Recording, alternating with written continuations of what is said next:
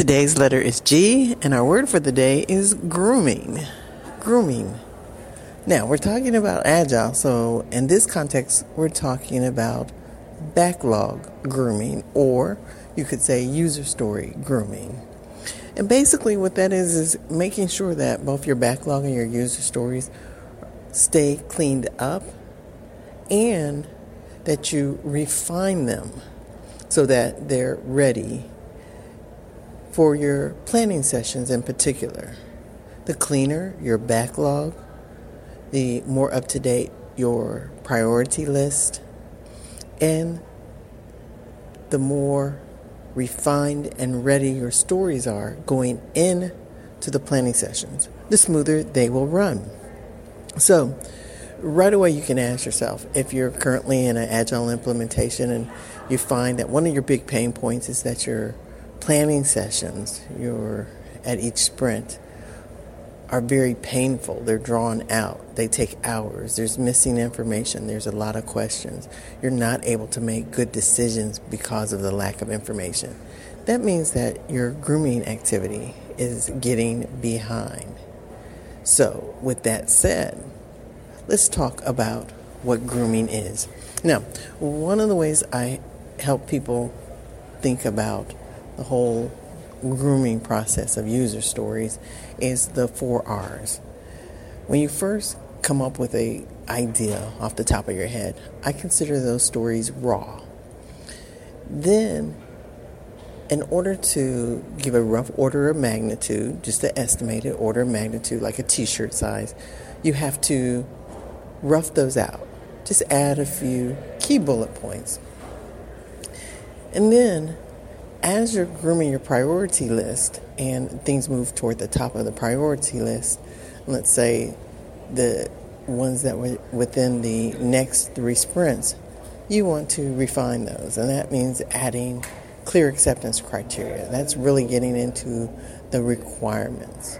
And then from there, also identifying examples and scenarios and attaching, if necessary, those examples and even maybe prototypes or mock-ups, whatever is needed, so that the team feels comfortable when they're estimating the stories, they have enough information. So when that story gets assigned to a sprint, the story is ready.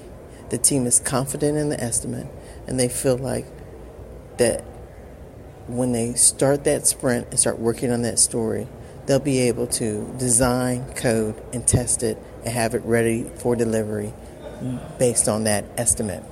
So when it's rough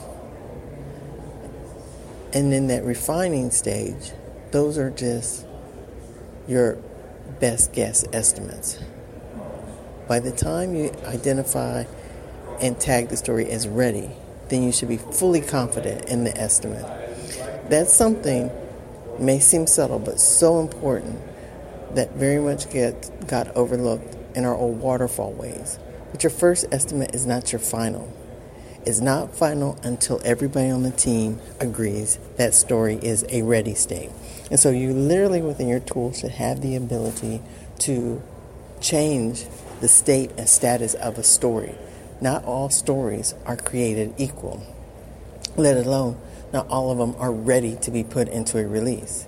If you have a pain point where you're putting stories into a release and then having to put them on hold or stop or not able to complete them, or they turn out to be way bigger than you even imagined, it's because you haven't been refining the acceptance criteria and therefore it's not ready. So that whole refinement is the grooming process of the story. So a well-groomed backlog, you should have at least 6 weeks. Let's say if you have 2-week sprints. So at least 3 weeks, 3 sprints worth of stories that are in a ready state.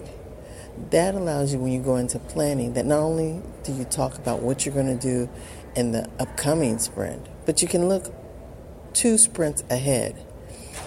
That also helps you to look ahead to see, are there any dependencies or shared services or resources that you need to take into consideration and put it on their radar that they'll be needed for upcoming sprints. So you don't want to always just stay just one sprint and have only one sprint with your stories groomed, you could find yourself in a lot of trouble.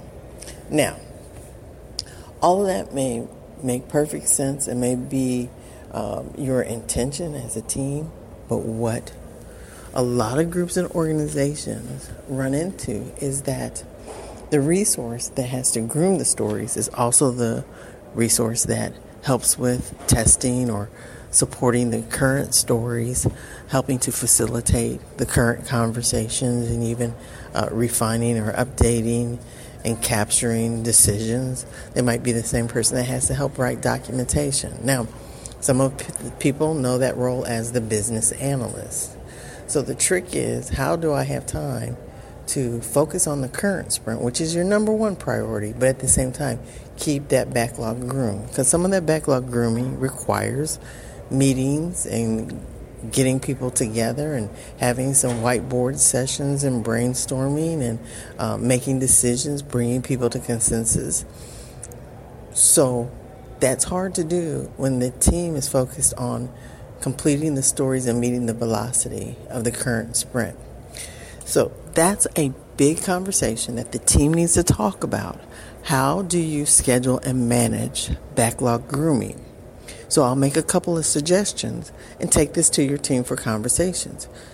Some teams make sure that they adjust their velocity so that they're able to spend some time as a team doing backlog grooming every sprint. Other teams might take a full sprint to do nothing but backlog grooming, refinement, doing their spikes, and then they clean up their backlog so it's easy to maintain when they get back into their actual development sprints. Some people refer to this as a HIP, a hardening innovation type sprint. So the question is, do you want to do it during and throughout, or do you want to set aside a sprint to do your grooming? Now, some people do a combination. When possible, they maintain their backlog during the sprint, but sometimes you have some heavy and demanding sprints and you get behind. So the team will decide, as one sprint ends, have a team decide and be empowered to say, this next sprint won't be a development sprint, this is going to be a grooming sprint. And some don't take a full sprint. So if your sprint's 2 weeks, they may only take a 1 week to do a grooming sprint. So there are a lot of different approaches.